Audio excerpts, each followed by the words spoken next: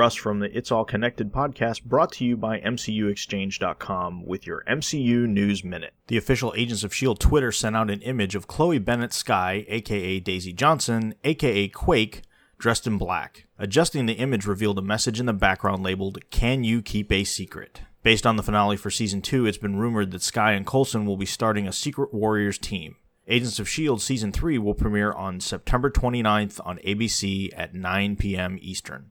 Captain America Civil War actor William Hurt had this to say about his return to General Thunderbolt Ross in Captain America Civil War. Quote, "Ross in Civil War is different because it's a different style. It's a more modernized style. What they've done is they've taken a character who was the Ross from the older film and made a newer version. This is a much newer Ross, a much different Ross, and I liked it a lot. I haven't had a lot of time to understand it, but I'm doing the best I can, and they haven't fired me yet." End quote. Speaking with The Hollywood Reporter, Kevin Feige confirmed that Marvel has talked to Ava DuVernay about the Black Panther directing job. Rumor is we'll have an official announcement from Marvel before the end of the summer.